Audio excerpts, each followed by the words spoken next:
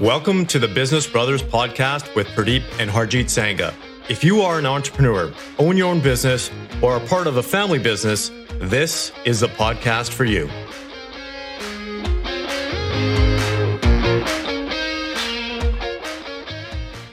Welcome back to another episode. My name is Pradeep Sangha. And I'm Harjeet Sangha. And we are the Business Brothers. So today's topic is going to be pretty interesting. We're just going to rock it out here today about the curse of the second generation. What does that mean when it comes to a family business? Obviously, there's Gen 1, the guys and gals who started the business from scratch, brought it up, built it, and then all of a sudden, Generation 2 comes along, which is typically their kids, either son or daughter, that are part of the business. Maybe they're not part of the business as they're growing up, but eventually they have something to do with the business. And it's not always good news because it's interesting. And when we share our experience with our family business growing up, you were fortunate enough to actually leave it a little bit. You were working out in different things. So you got a job at the mill at a young age while I was kind of stuck on the orchard. How was that? I mean, it definitely paid well, but certainly I think coming back to the roots of our family business, definitely more meaningful for what we were looking to get out of life for sure. Yeah, it's interesting because Hart, you were making more money working weekends than I made in the entire week. So being on the family business doesn't mean that you're always making more money. But there's definitely some challenges that come along being a second generation in a family business. And that's what we're here to talk about today, because it's not just, in the previous episode, we talked about the challenges overall of being in a family business, but today we're going to focus on specifically the second generation. And Harj and I are both in the second generation.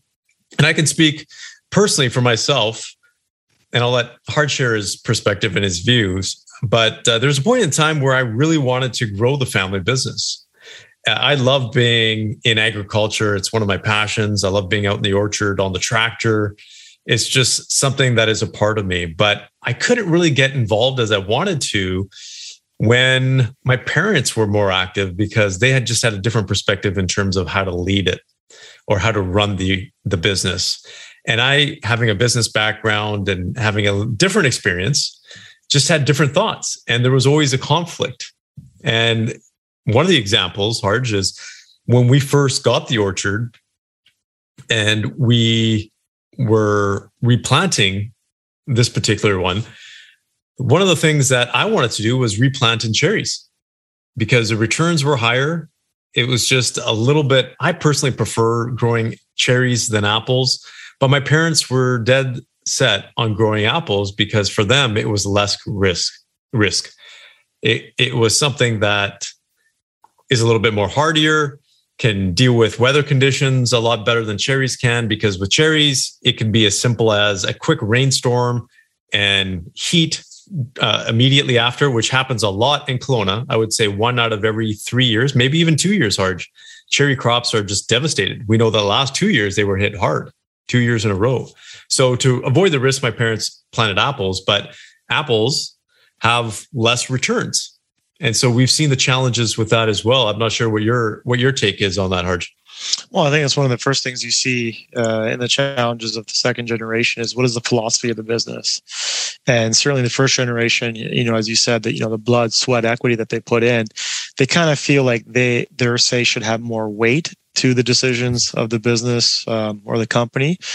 And times change, right? And certainly is to your point, Apple's ability to withstand more severe weather conditions compared to a softer fruit like cherries, and markets continue to adopt new aspects and techniques for growth and consumption. So I think you're going to see a lot of those challenges for sure. But I think kind of highlighting, at the top of that is what is the overall philosophy of the business? Is it to maintain? Is it to grow?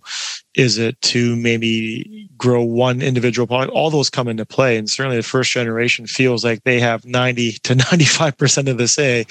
And it doesn't matter what your say in the business is because they just feel that you have less experience. Unfortunately, using our family as an example, we may have less experience compared to our parents in farming, but we understand how the market is changing at a fast rate compared to their experience. So I mean, you can look at that and compare it to many other businesses.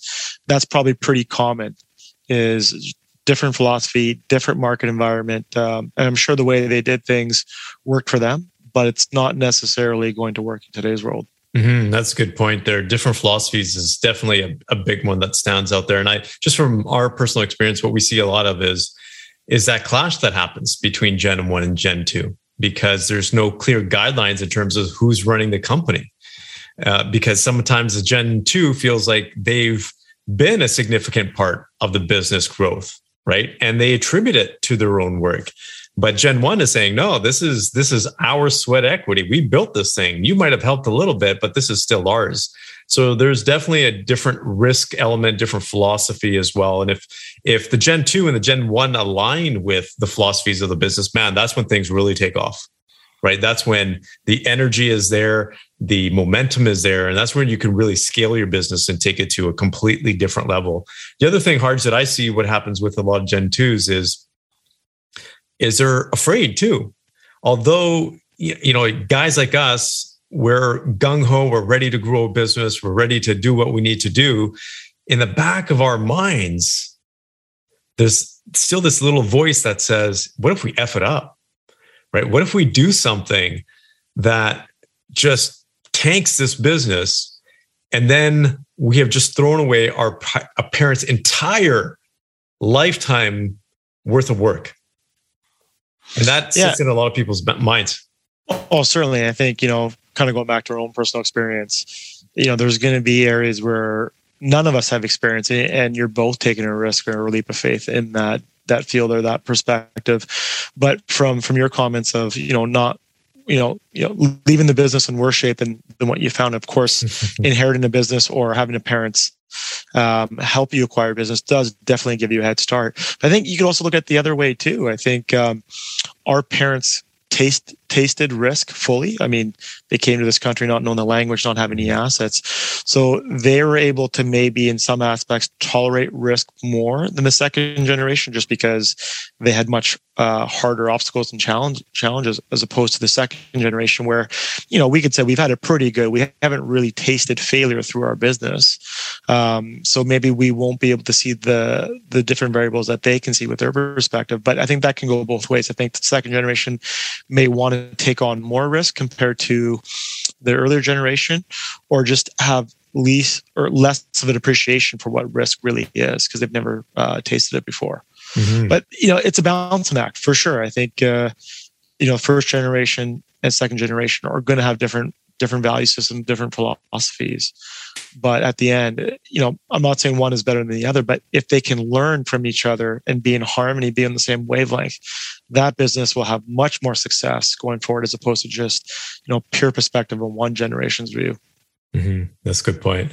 And the other thing that I see is the power struggle that happens with Gen 2 and between siblings, for example. And what ends up happening, I think, with Gen 1 is if it's a couple that's involved in the business, they have to work together. They have to be in sync. Otherwise, the business isn't going to be growing. But with Gen 2, that's not necessarily the case because siblings also have different viewpoints. Siblings also have different perspectives and also different intentions, right? One sibling, and again, this happens often, is when there's a business, and especially closer to when Gen 1 is ready to retire, Gen 2, some of the people that are not in the business say, well, there's going to be some money to be divvied around. I need to get more active, even though their entire life they weren't active at all. Now they have an interest in the business. And we see that quite often as well. And then that power struggle between siblings happens. And that's never a good sign. Harj, you and I just this past weekend, prior to recording this episode, spoke to someone who was just talking about this very challenge. One of his kids is wanting to, you can say, take on certain businesses that they have in the family portfolio. Another one hasn't been involved at all, but now is asking questions to say, okay, how is this going to be divvied? And in speaking to this gentleman, it was very evident, and he said himself that he's worried about that. What happens now? And when we were talking about the conversations that we have with families, he was like, wow, yeah, you know what? That's exactly what we need. And I think we gave him a lot to think about. Yeah, I think those are always going to be challenges for sure. I mean, if there's only just one child in the family, make it a little bit simpler. But certainly, we can't dismiss or forget about the spouses of the business owners themselves as well. So, as much as the siblings get along, we have to take apart the spouses too, because keep in mind they're making sacrifices as well for the family business, and their support is definitely a key factor for the success of the business. So, even though the siblings may get along, there could be a spouse here and there that says, what is our take on it? Even though we're a passive shareholder or passive beneficiary of the business, maybe they may be asking more questions come time to when there might be an actual transition of the business. So there's certainly more layers for sure. And even when you think you've discussed everything, there's always going to be some new avenue coming through and provide another wrinkle. But I think the most important thing is conversation and recognizing and being aware, and and just providing transparency for everyone, because the last thing you want is just a heavy dispute. And of course, because we were both in the Okanagan at the same time, we've seen those conversations happen as well. When there's no communication and there's going to be a transition in the business, when everyone starts putting up their hand and wants their own share. Yeah, when it comes to money, right? And I think that's one of the things that this gentleman said. When money's involved, things get dirty. And everybody says, hey, look, you know what? I'm good with my sibling. Whether I don't need the money or whatever it is, eventually when the money starts to get distributed, that's when people really start, the nasty part of them really comes out. So the last thing I think here that pops up in my mind, and Hart, you might have something else as well, but it's really having to prove yourself. Because again, as much education as you might have, as much experience as you might have in and outside of the family business, you still feel like you have to prove yourself. Not only do you as Gen 2 feel like you have to prove yourself upwards, sometimes that pressure is there from Gen 1 where they kind of make you feel like you have to prove yourself. Yeah, it's definitely a lot of added pressure. And I kind of throw that into the identity bucket, is really who are you as the second generation growing up in a family business? And it's not easy. The first generation is going to feel like they did all the hard work and they've given you such a head start that you can't screw it up. And then meanwhile, the second generation is probably seeing the increased level of eyes upon them, from other family members or peers or even competitors to say, hey, you got a really good head start. You have to be successful. So I think the identity crisis can play a huge part of that. And certainly, business itself is hard enough, but when you feel that level of success and what it pertains to, it's really hard to kind of quantify that for the second generation, because it's not just about the business. I think the other aspects are just as important. Your home life, your physical health, all those things. So when we think of what the second generation goes through, you really do see in common an identity crisis stemming from what you're talking about. And even though you may have a good head start, it actually could be to your detriment with not being able to grow it enough. And then there's that other part too. If you're Gen 2 and you don't want to take on the business and you don't have an interest in it, but you're being forced to because there's a legacy aspect as well. And then what do you do if you don't want to, but you're being pushed into it and you don't have the passion for it? And I'm a firm believer that when you lose passion for your business, you better watch out, because that's when the business starts to go downhill. And unless you have a really good management team who's super passionate about it and you can be completely hands off, and even then that's a tricky place to be in. I believe that being passionate and having a strong desire to be in that family business is absolutely critical. For sure. They say kind of the two starting formulas for, owning a successful family business is passion and perseverance. So if you're missing one of those formulas, it's going to be a pretty tough slug to be successful. Yeah, I like that one. Passion and perseverance. That's smart. So we've talked quite a bit about some of the challenges that the Gen 2 specifically face in family businesses, but it's not all that bad. There's a lot of good stuff too. So Harj, do you have any recommendations for Gen 2 in terms of how to get through those challenges? I think, speaking personally and professionally, I think just having more communication. I think certainly what we can see with the first generation that they maybe communicate less, but we have more tools that we're equipped with today. So certainly communication can kind of take away a lot of the challenges that you may see in a family business. And if we don't openly have those conversations, it's pretty hard to solve some of the challenges coming our way. Yeah, I would just echo that, because communication is the fundamental foundation for every relationship, whether that's personal or business.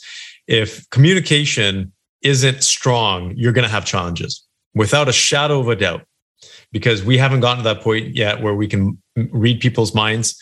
So it's important to actually have that. And I highly recommend that every family go through communications training.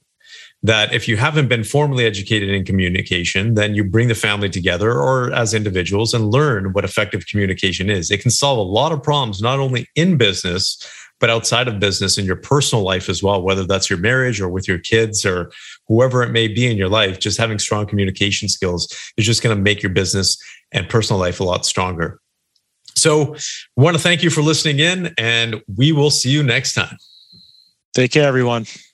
Thank you for tuning in to the Business Brothers Podcast. If you enjoyed this episode, please drop us a review on your favorite podcast platform. Thank you, and until next time.